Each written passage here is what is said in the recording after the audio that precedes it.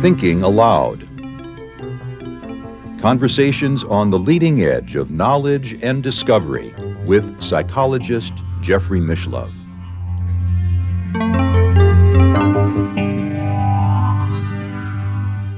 Hello and welcome. I'm Jeffrey Mishlove. Our topic today is post-mortem survival and the physical universe. My guest is Ruth Kastner, who is a philosopher specializing in the interpretation of quantum physics.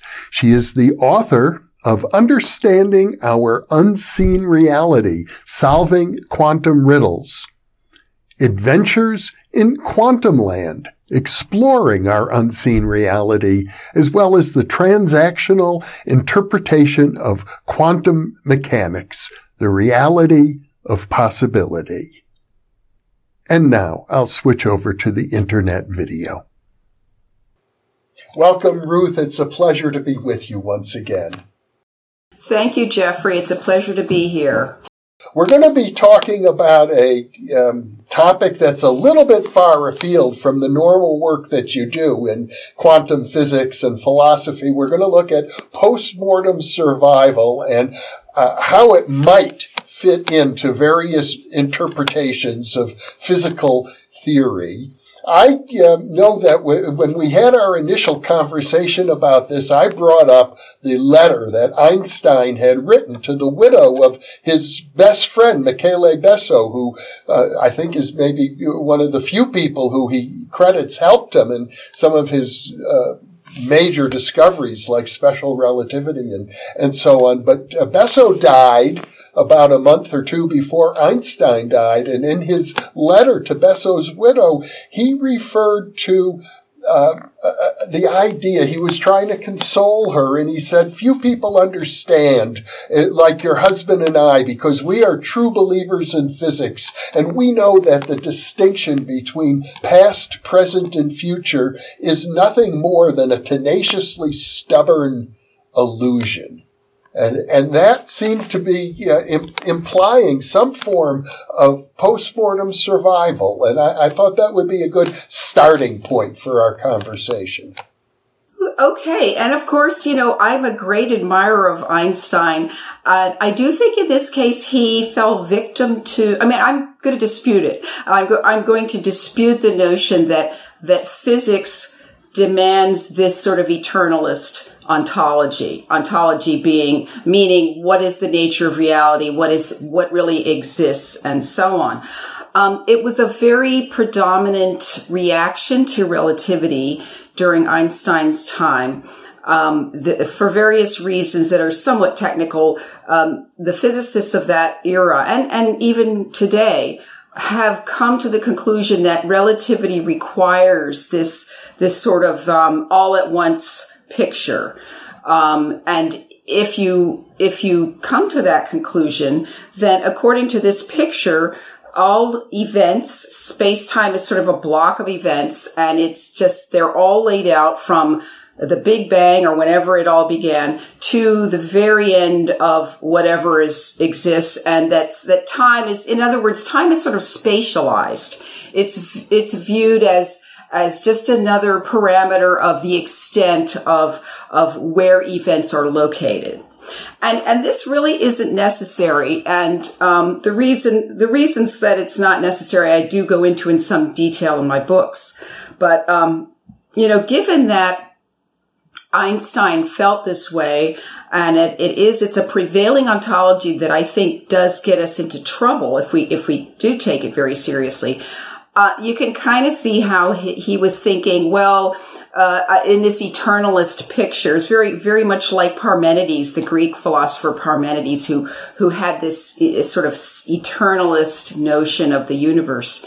And it could perhaps give some comfort to someone who wants to think of their loved one as identifying with him with these events that exist in space-time in some eternal sense. So perhaps, he felt, well, that's some consolation I can offer. I think we can do better than that, but that's, my initial impression of that idea. What Einstein was referring to today is people think of it as the block universe, don't they? And I'm pretty sure the notion is that this is completely determined. Everything is deterministic. There's no room for free will or even true randomness, I imagine. Yeah, that's correct. The idea, if you sort of take this block world idea seriously, then that means for any of us at any particular time, we look at our watch and we go, okay, it's 4:15 p.m. Eastern Standard Time here. Tomorrow, whatever's going to happen to me, whatever I'm going to do, is in the block world. It exists as an event with probability 1. Meaning that no other event is possible for the future. So in a sense, that imposes an idea of fate on you. And the strange thing is that a lot of people profess this block world picture, and yet they still want to maintain the idea that they have free will in some sense. So that gets us into very, convoluted and sophisticated arguments about, how are we going to define free will so that even though whatever I do tomorrow is in the block world and cannot be avoided, somehow I still have freedom to choose it. So there are people who very, very seriously argue that, yeah, I can do that. Then there are other people who say, no, it's a block world. I'm going to, if they're going to buy into the block world, then they say, okay, well, I don't have free will and that's okay. So they usually say that I'm okay with that. So this is the two reactions that you get from people who espouse this block world picture. It's still held by many people in the field of physics today, in spite of all of the findings of quantum mechanics, which seem to be incompatible with relativity. The way that a lot of people deal with these problems in quantum theory is they say, okay, well, in a sense, maybe determinism might have to fall away, although you can keep determinism with hidden variables. There are many different kinds of models, but there are ways that you can make a model or give an interpretation in quantum theory that preserves the idea that all events exist in a block world. It could be that there are discontinuities, so that if someone says, okay, well, it's not strictly speaking, it's not deterministic, then they'll have things called indeterministic block world models, where there are just these brute force discontinuities, and one event follows another that seems to not follow from any deterministic law, but it just happens. And so the bottom line with these interpretations is they have to take all measurement results as given. They have to assume, whatever measurement anyone does in the future, has an outcome. It may be that it doesn't arise according to a deterministic law, but it exists in the block world. That, a year from now when, Professor X does his spin experiment on that electron in that lab in Brookhaven, the result he's going to get exists in the block world. There's nothing anyone can do to change that, right? So there's still, that's called superdeterminism, that some people call that superdeterminism. Everything is just spoken for, cast in concrete, and end of story. So this is a view that is held by a sizable percentage, maybe even a majority of people today in the field of physics? I think so. I would say so, yeah. And of course, I'm in the minority. I think that's probably wrong. We'll be talking about your interpretation of quantum physics as well. But before we go there, wouldn't the idea of the block world sort of implies that every moment is eternal, which is an idea you find in the writings of mystics? Every moment is eternal. So, that's a wonderful thought. And I would say that actually applies more to a becoming model in the sense that, we've talked about before in our other conversations, and we may touch on today. When it comes to the block world, you can't even really define a moment in a sense. That's one of the, basically it's a bunch of events where event simply means a particular occurrence. or I guess they would also say a hunk of matter. You know, a hunk of matter is at point X at time T, but such descriptions aren't really fully correct because they're all relative to a particular inertial frame and so on. So they aren't invariant descriptions. But you'd have to say that all events are eternal in a sense, and you could say that. It's an eternalist view. So in the sense of, what is a moment? I'm not sure. That's one of the challenges because with the block world, because that's arguably a temporal sort of notion, a moment. So it certainly does have the eternalist character in terms of all the events are eternal. I'm also under the impression, from what little I really understand of general relativity, that because time stops, if I'm traveling on a photon at the speed of light and I should happen to have a watch, it wouldn't move. I can travel across the universe and no time would have taken place at all. That does sort of imply an eternalist vision of the physical universe. Well, it's an eternalist experience for that photon, we might say. That particular photon, we have to consider what's our perspective here. If you're that photon, while you're in existence, you aren't going anywhere. Okay? Your clock doesn't move, and from your standpoint, there's no separation between, say, the atom, or whatever it was that emitted you, and the other atom that absorbed you. There's no, you perceive no separation. So you're not going anywhere.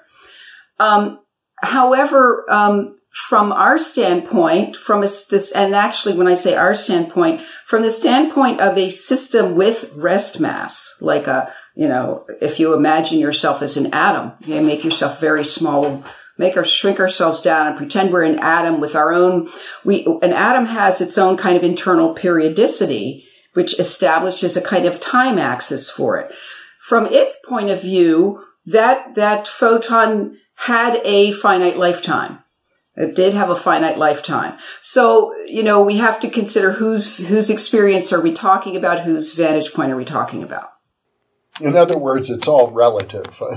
Yeah, Einstein was right about that. I mean, you can still say certain things. You can definitely say that given as measured by the atom's clock, that photon had a lifetime of X milliseconds or whatever. So you can say these things, and you could actually make a diagram of it that would show, at least from various inertial frames, the finite lifetime of the photon.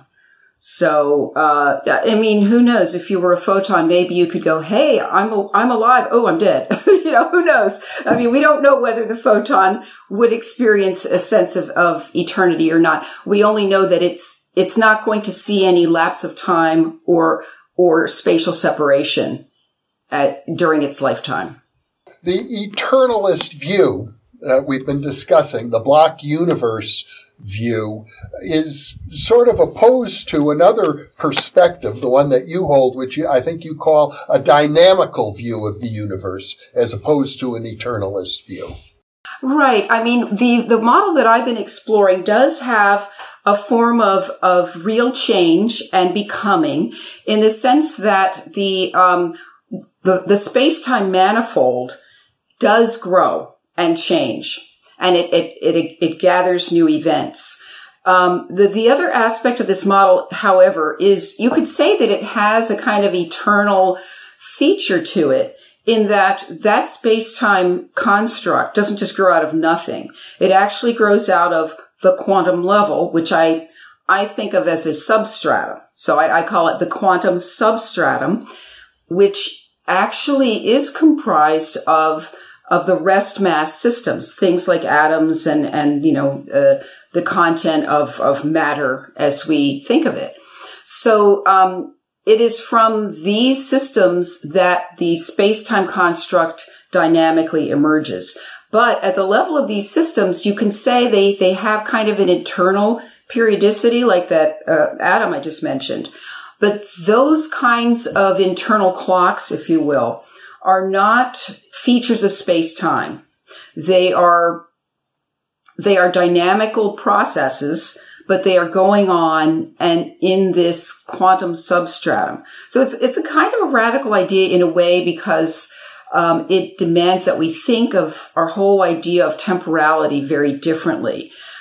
We can think actually of this quantum substratum, which is technically outside the space-time manifold. It's the birthplace of space-time events, and it is a dynamical domain, but yet it's not characterized by time as we would measure it for space-time events. So we can't say, there's an event here, an event there, and they're separated by a certain amount of time. We cannot apply those kinds of metrical measures to it. So in that sense, it doesn't have the temporal and spatial aspects of space-time events. Whether you want to call that eternal, I don't know.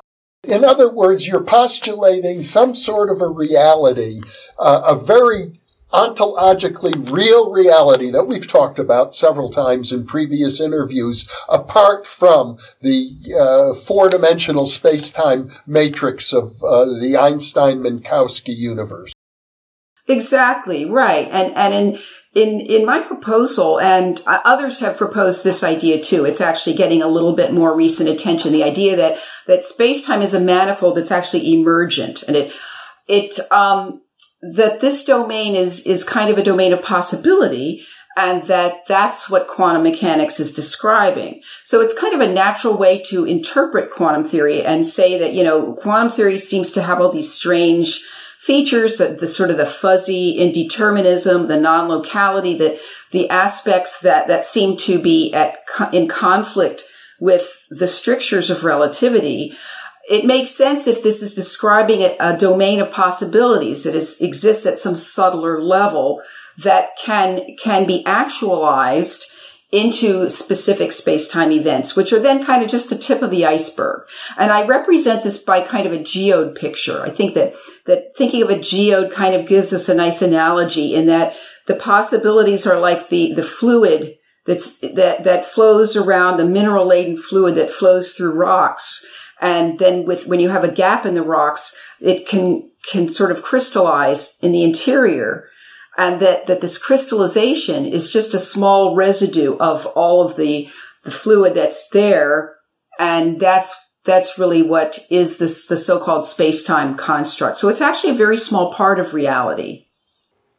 Now, in an earlier conversation, you suggested to me that Einstein's vision of how his friend Michele Besso might have survived in a block universe seems rather pale and hollow, meaning, he exists in the past. The past still exists somehow, that the dynamical universe that you are describing has greater possibilities for post-mortem survival.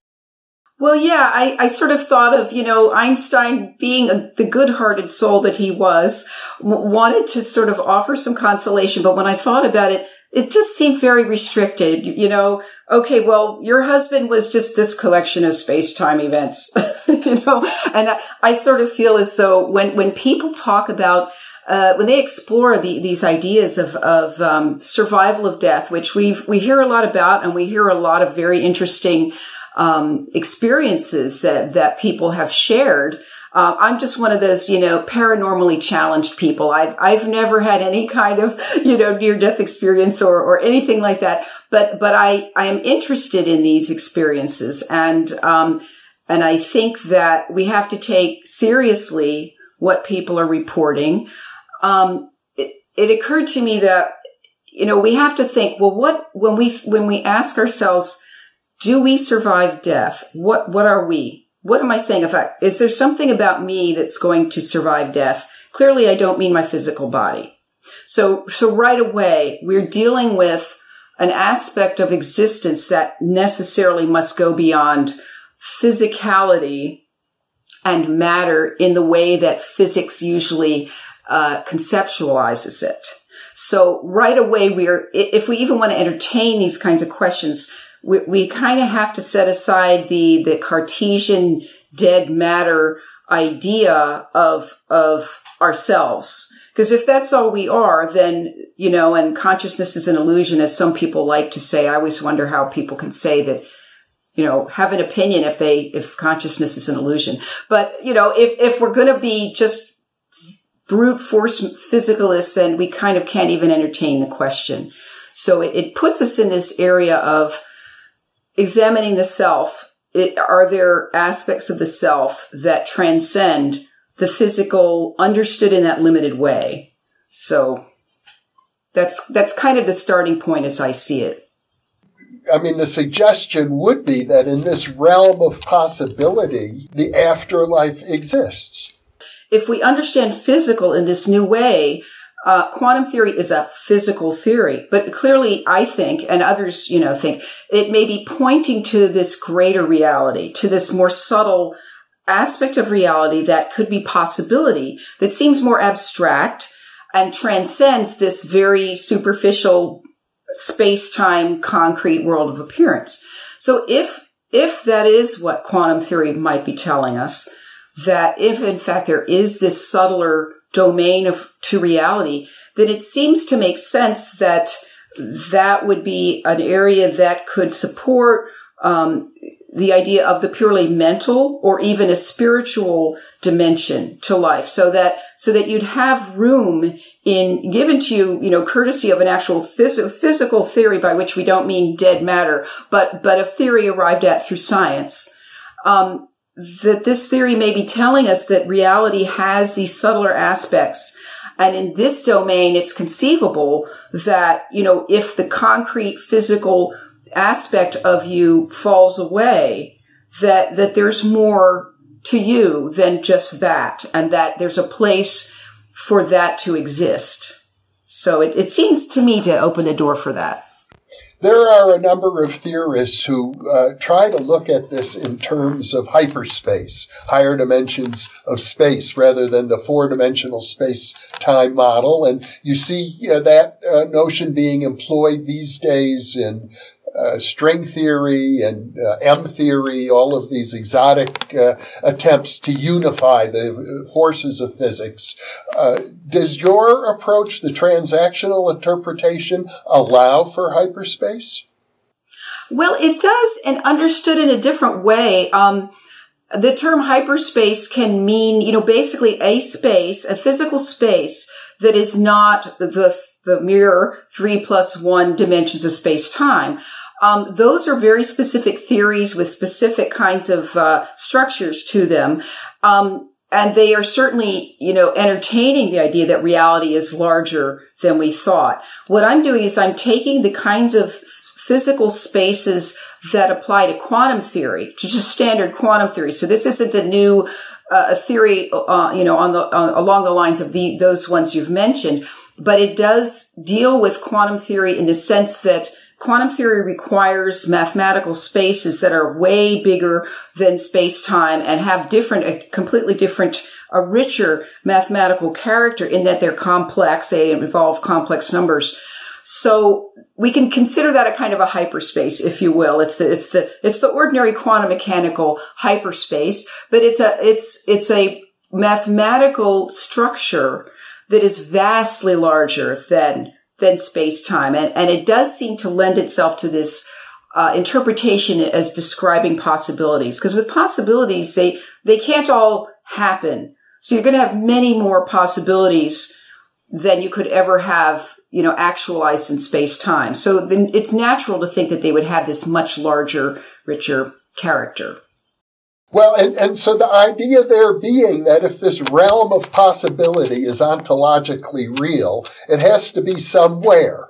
And if it is somewhere, then even if it's not in our normal space-time matrix, it would still be mathematically describable. And the same thing could be said, therefore, of the Jungian collective unconscious, the Tibetan Bardo planes, where the afterlife supposedly occurs, and all sorts of other imaginary or imaginal or hypothetical realities.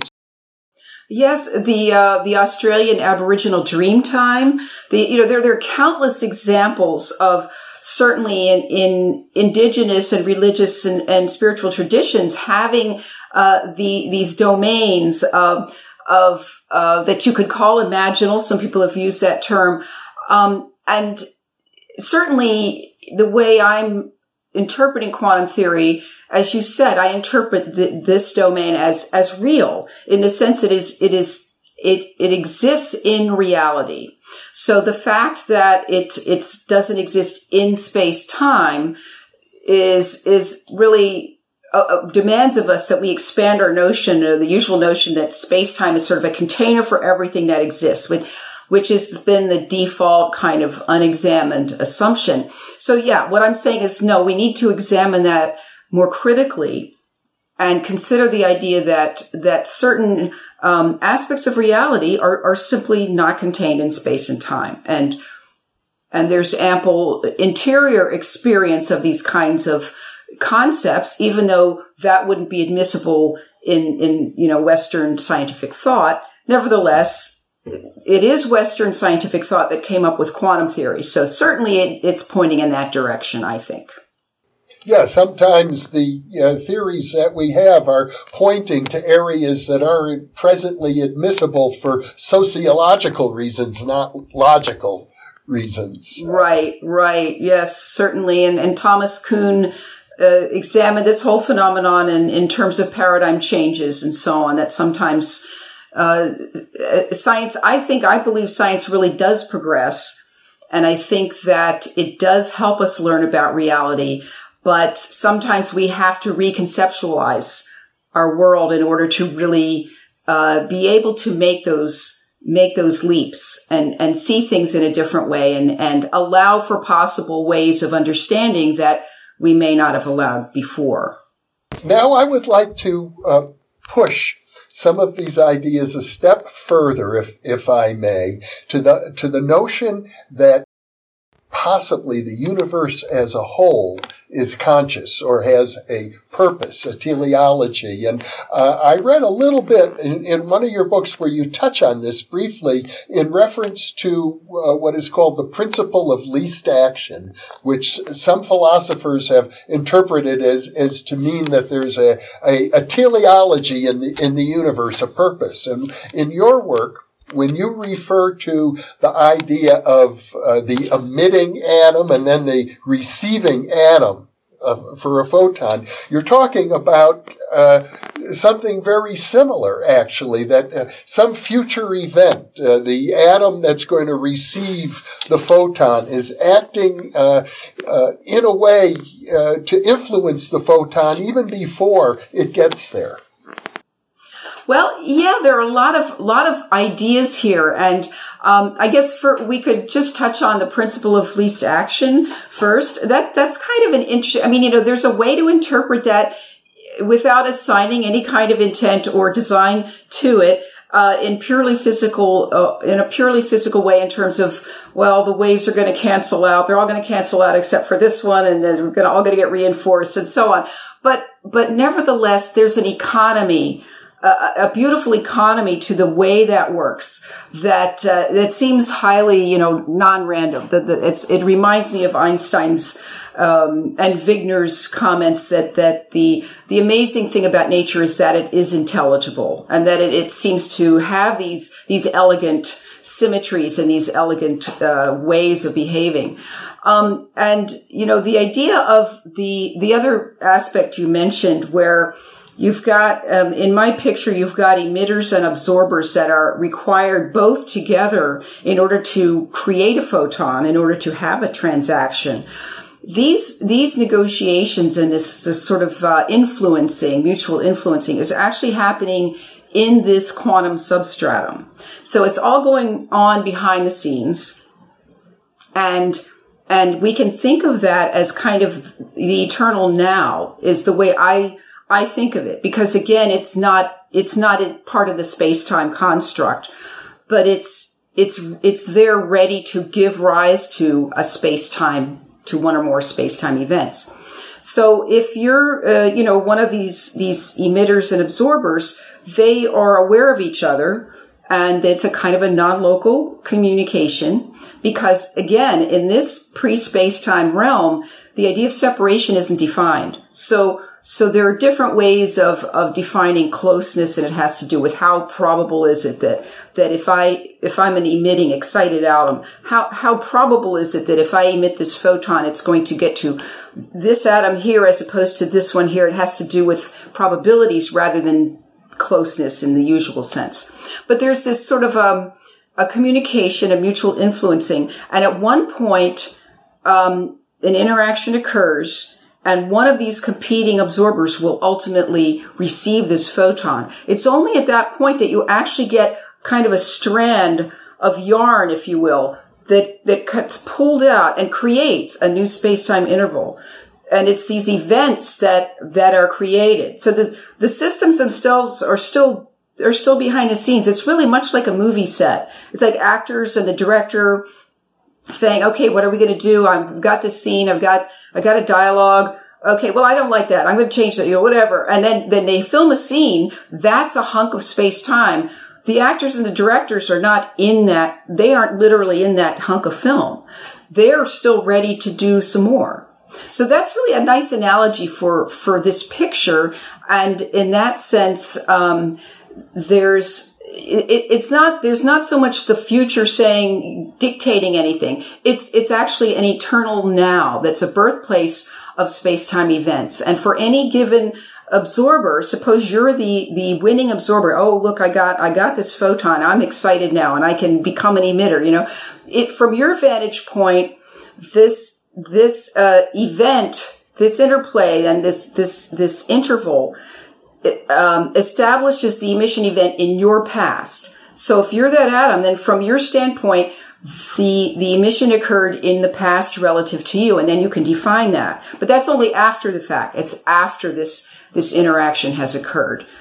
Well, in a sense, you're anthropomorphizing the atoms. Actually, if I could just, whenever I'm an animator, I get little peanuts and make them talk, So I'm always animating things. That's what I do with my grandson. I should anyway, I won't do it here. So, and you can sort of impute maybe an intention or a perspective to something that it doesn't mean that we're anthropomorphizing. So I think, we could say, maybe animals have intent. Who knows? Maybe an atom has intent. I don't know, but yes, I'm sort of, I'm taking the point of view of an atom just for fun, if you will. But yes, so go ahead and. Well, there is a deeper philosophical issue here, which is consciousness itself. Where does consciousness reside?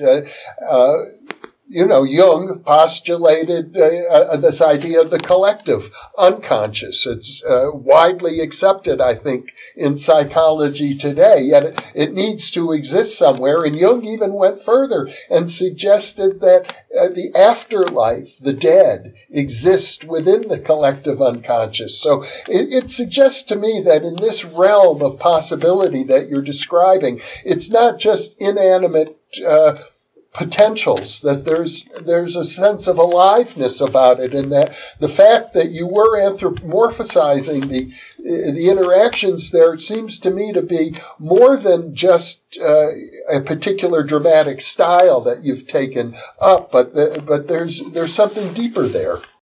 Yeah, I mean the idea that the experiences that people have had and the Jungian theory of the collective unconscious, that there is this sort of body of research and study and experience that does fit in with the idea that there's more to reality than the sort of concrete actual space-time realm.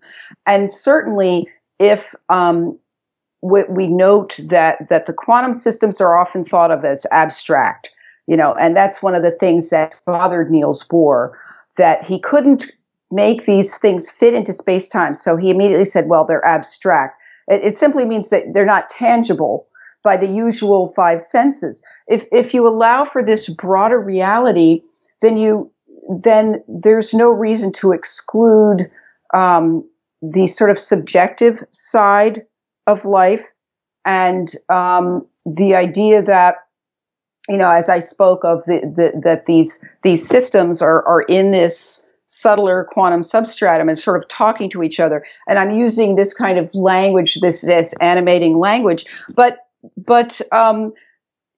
we can certainly even look to this domain for an explanation for why one outcome gets actualized as opposed to others. There could be an element of choice there. So this idea of volition and intention and all of these concepts that are excluded from physical theory done in the usual conventional way don't need to be excluded. Obviously, you have to be careful because you can't you cannot quantify these things in the usual way. So you always have to say, okay, well, it's speculative, and it's not going to be part of an official theory. But there's certainly an opening at the level of possibility for these other kinds of aspects to enter.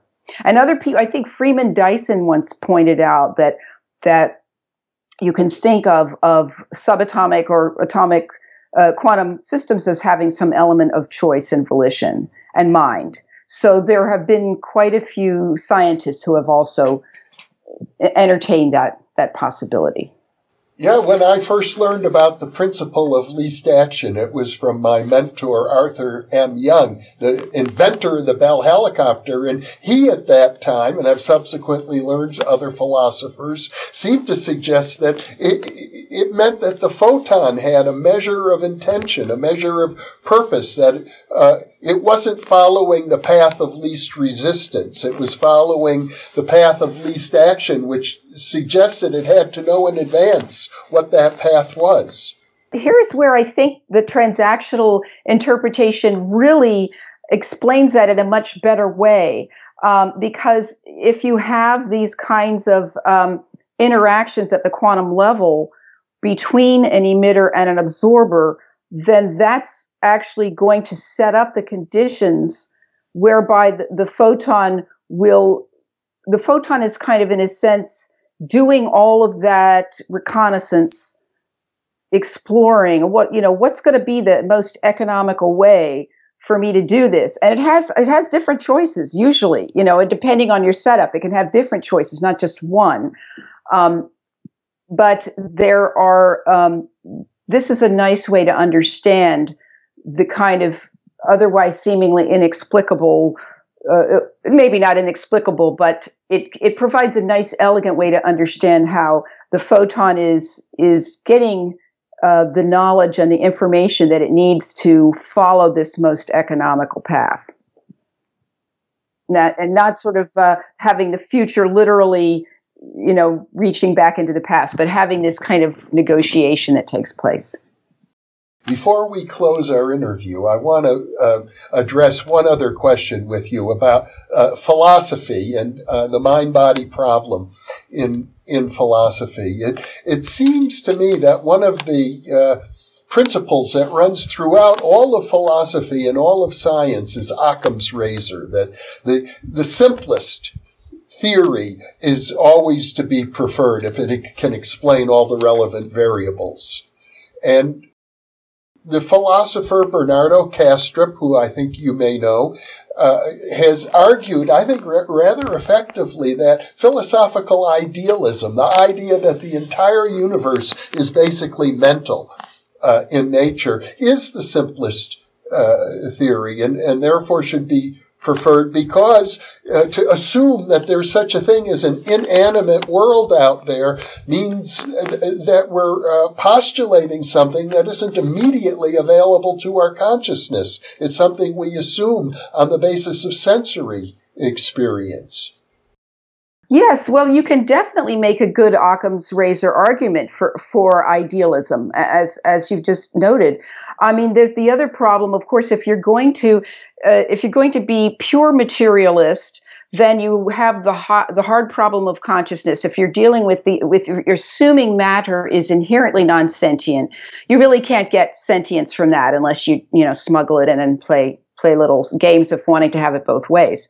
If you do the dualism thing, then you run into Descartes' problem of trying to explain how a mental substance can interact with something that is completely non-mental, and there's no way for them to do that. So it doesn't really work. I mean, the idea of matter, inanimate matter, is just a postulate. It's a metaphysical postulate that I think has given rise to a lot of problems and dead ends. So, I mean, my personal opinion on the matter is, well, it would have to be idealism if, just for rational coherency, consistency reasons. But I would add that, what seems so hard to believe, I think, for people who are more traditional and more materialist, is it sounds, I guess Sam Harris would say, it sounds too woo, right? To say that everything is mental, because mental just seems too subjectivist and it has a lot of bad connotations. So I think that's what we need to look at next is clearly, if given that we're sentient, no one can tell me I'm not sentient, I mean, I may be wrong, but I know I'm sentient, which is basically what Descartes showed in, his Cogito, that mental substance shouldn't be taken seriously. It's because people, I think, are minimizing it and thinking that it doesn't have any potency. It doesn't have any ability to manifest and to create. And so what's intriguing is that it could be that, in fact, that's wrong.